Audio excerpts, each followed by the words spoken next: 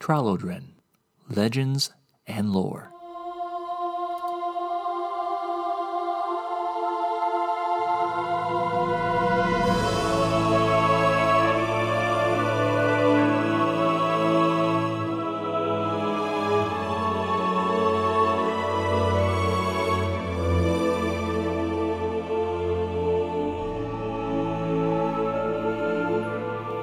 Episode 16, Asurlok. Well, hello and welcome to Tralodren, Legends and Lore. I'm Chad Corey. And just for one last time here, I want to make an announcement with the upcoming, or I should say ongoing, promotional efforts for Trial of the Wizard King, the second book in the Wizard King trilogy. I'm kind of wrapping things up now and finishing up the promotional aspect and marketing side of it as it's been released last month in March. Again, it's the second book in the Wizard King trilogy. The first book is still available and in stores, and I've been, selling copies of that too, getting it into people's hands as well as we do the upcoming work for Book 2. I also wanted to make you aware that Book 3, Triumph of the Wizard King, is also available for pre-order, and that is also on my website along with all the books, chadcorey.com. That's ChadCorrie.com. And on that website, you'll find information about the books, sample chapters, even sample readings, reviews, links to places where you can buy it, a whole bunch of other informational tidbits that be of a possible benefit to you in making more informed decisions, and if it's something you want to check out. It also should be available in libraries. I'm talking about Book 1 and Book 2. Book 3 is not released yet until August 31st, but like I said, it can be pre-ordered in all the various formats that it's coming out in, which is print, digital, and audio as well. So I want to make sure you're aware of that, and thank you again for all the support and help people have been making up until this point. I really do appreciate it, and hopefully I can share more information about that on other episodes in different podcasts in the near future. But for now, let's transition into what we're talking about in particular today, which is Asurlok, the fourth god born from Zora and Vakar, who were the first to steal divinity, if you want to call it that, for themselves and impart it to their offspring. And these now are members of the Tralodren Pantheon, the group of gods that we will be talking about in slightly greater detail in the episodes for this season.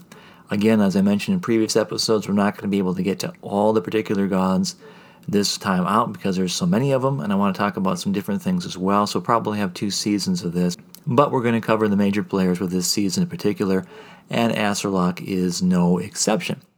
And who is Asurlok? That's a very good question. Well, he is part of the Dark Gods, and that kind of sounds ominous and kind of spooky, right? And he's probably has a good reason for getting that kind of understanding or appreciation, I guess, or apprehension, if you want to call it that, from those on Tralodren, because obviously death is not something that people are super excited about or even really pumped up to talk about in general, and that is what he is the god of, among other things. But before we get into explaining that, let's talk about his relational aspects to the rest of the gods. He is brother to Girthgal, Ganitar, Drayden, Othone, Cyrodiil, Asura, and Cuthone. And he's the uncle to Perloza, Remenos, Cassilla, and Darian, and Shiril. And as I mentioned, he's also one of the Dark Gods. He also has a unique distinction between him and Girthgal as being one of the Bachelor Gods, although he's a little bit different than Girthgal in the fact that he never really took a harem and never really sired any children. So I guess Girthgal stands apart in that extreme or that extent in the family. And he is, like I said, he's the god of afterlife, death, and journeys. And he has kind of a unique situation in the Pantheon in that he, if you want to think about it, well, Ganitar is technically the king of the Pantheon, or the guy that kind of maintains the order and structure of everything. They are still independent deities. They have their own independent realms and empires, if you will, that they run, independently and collectively. They work together to form the greater good. But if you want to argue and make the point, Asurlok might be the most powerful because he ultimately decides where everyone goes when they die, or what happens in the afterlife. And that's kind of a unique position to be in, maybe a powerful position to be in for him, and could maybe explain why some of the people in the Pantheon just kind of let him do his thing and don't get too too in his face about it, because ultimately he could be deciding where they spend the rest of their afterlife. And yes, gods do have a possible afterlife. We'll talk about maybe in the future. I don't, again, get into the specifics of all the great topics and things we can get into. There's a whole lot of stuff, very nebulous things we can get into. But like I said, I want to make these episodes more kind of laser focused on just introducing who these gods are and give you a greater feel and a flavor for them that you can't necessarily access or get that information from the website or from the books at this point. So again, he's the god of the afterlife, death, and journeys. And a lot of people, if they do accept him and have his religion kind of taken on in different areas, it's usually more of a cultic or a small type of organization. His followers are called Asorlans, and basically they are, how do you put it? I don't want to say like funerary directors for the most part, but that's a function they serve. They do tend to take care of graveyards, places, provide burial services or rites and things for those that have died that might not have been able to get rites. They also are kind of more or less known as helping people on journeys. Again, like many religions on Trallerton, which we're not going to get into for this particular episode. There's different sects who worship him different ways, and one of the more popular, I guess if you can say that, is those that the wayfarers who follow the idea that he's the god of journeys, because life is just a journey into death, and death is a journey into the afterlife, and so on and so forth. And so they help provide a means to help people along in their journey in life, whether that's metaphysical, philosophical, or practical. Again, based upon who these people are, the different sects and things like that. That is another form of way people allow him into their lives or communities. It's not as supposedly dark and gritty as some people might think of the god of death as being. And on the other side of the coin, there are people that literally just really get off on death worship, death cults and things, and like to promote death. And so there's another group that gets into that. And that, unfortunately, because negative news tends to override good news more often than not, that is what people tend to propagate and gossip about in general, is these people who come together more or less in a cultic type of organization to promote basic death and destruction as they see it, because there isn't really, like I said, an over-organized religion focused on that type of propagation of ideology in general, at least as far as the people know on Trallerton. So that's, like I said, in a nutshell, what his worshippers are like. But the god himself is kind of, I don't want to say aloof, he just has a certain perspective on existence, shall we say. He always had an interest in the disillusionment of things. Maybe not a morbid, obsessive kind of compulsive concept of it or obsession with it to learn more about it or do it or enact it, whatever, but just learning more about what it was, how it operated, and how it functioned, and the usual stuff than that. And that gave him access to the cosmic element of death. But as you know, or maybe you don't know, if you don't, go back and check out previous episodes, the cosmic element of death is more or less the beating heart of Null, who is the cosmic entity. The cosmic entity of death, basically given substance and form and existence, is Null. And as such, Astrolok is special. There are only two deities so far that have this in the pantheon, this unique privilege or relationship with the two cosmic entities. The other one is Asura. So Astrolok basically made a pact with Null to receive his induction, if you will, or access to the cosmic element of death, and kind of was his mentor. And so he's learning and teamed up with Null for a lot of things, and that's where he got his connection to the cosmic element of death. Because basically, if you think about it, if you're trying to take and dominate this cosmic element, which is actually a living element now, because Null is the personification of that, it's not going to want to be dominated. So it's more or less a cooperative effort or collaborative agreement that they've worked out, where he'll be taught by Null and learn some things, and sometimes occasionally work to the betterment of what Null is wanting to accomplish in the greater cosmos.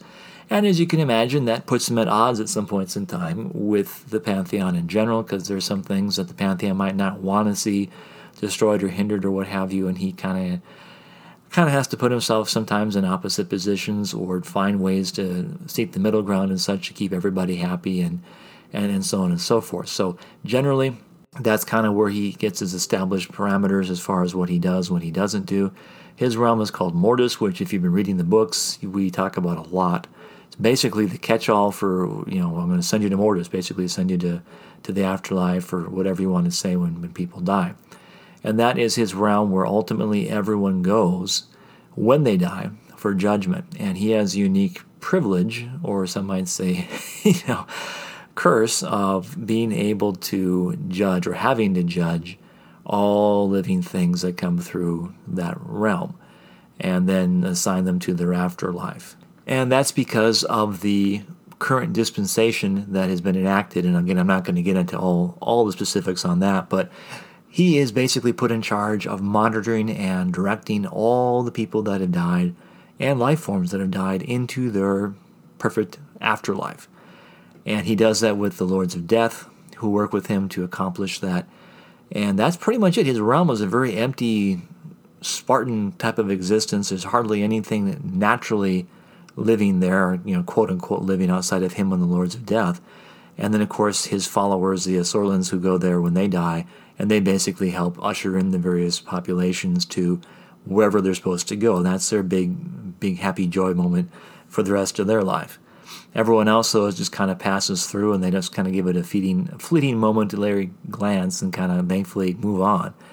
But that's the extent of what he does, and as such, like I said, he kind of has a powerful position in the pantheon, in the cosmos, since he kind of controls where everything is going to go in the afterlife and directs traffic as far as death and decay and stuff like that. So, again, maybe not necessarily the most exciting deity for a lot of people. Obviously, they're going to shun him to most extent, as most would, because they're not really perceived in a positive way. But he has an important, relevant part in the greater cosmos and the pantheon itself, and on Trallardan in general. So let's talk about some of his titles. He is also known as Lord of Death, the Gatekeeper, Harvester of Souls, Judge of the Spirit, Lord of Mortis, and Master of Oblivion. He is known also for his symbol, which is called the Silver Cross, and basically it consists of two sickles with opposing faces crossing over each other. And the symbol is always done on a black background with the silver crossing sickles, and it's also carved into a silver pendant and placed on beige straps of cloth or silver chains for priests to wear as their holy symbols. And again, you're not necessarily going to see everyone who follows him having those holy symbols. Some of that varies based upon their organization and time of the world setting and such, but that's basically who he is, what he's about, how he's perceived generally. Is he can be perceived a lot of different ways, but in general, he's a pretty good-looking dude. Again, like all first-generation Titans, he's 15 feet tall, one of the two gods who have a shaved head in the pantheon, the other being Cyrodiil, of course, but he's a shaved head. He has piercing blue eyes, and he's rather tan for an individual. I mean, it looks like if you had to guess his skin tone, he probably might have been a fair-skinned individual at one point in time, but he's very tan-looking in general. He tends to adopt some darker shades when he dresses, kind of more fanciful, rich clothing for adornment. He usually likes ruby, silver, onyx jewelry, some type of death or skull motif, but it's not garish or grotesque. He's actually very stylish in his endeavors and his ensemble. So he's kind of not what you would expect from what you could think of a Lord of Death, this rotting decay kind of thing. He's not anything like that. He looks very healthy, attractive. The hawkish nose, like I don't know if I mentioned that before, it's kind of the hawkish nose with bright eyes, and very, very keen as far as how he dresses and, like I said, presents himself in general. So again, that's kind of him in a nutshell. He's not, like I said, something you'd readily see in most areas. If people who interact with him in general are probably more hidden locations, cultic in general, in Trallardan. But as far as the greater cosmos goes, he has a place, he has a position, and people aren't really afraid to interact with him. He's not really some dark, depressing, macabre kind of character either. He's actually very, very sharp and astute, maybe even erudite in some ways, people might say. Again, not something you think when you think, God of Death. He's actually kind of, I don't want to say like energetically chipper, but he's not necessarily a big downer either. So he's kind of, like I said, more of even keel, thoughtful, intelligent type of individual who, again, you wouldn't necessarily think them as the Lord of Death in general if you ran across them. So I think we're going to wrap up this particular episode of this podcast. Thank you again for listening. And again, do send off any questions or comments or things you want to have answered or share feedback on. I do appreciate that. Otherwise, I think we'll, like I said, get into some more fun parts of the family here, the Divine Family, with the next episode next time. This podcast is copyright Chad Corey. All rights reserved.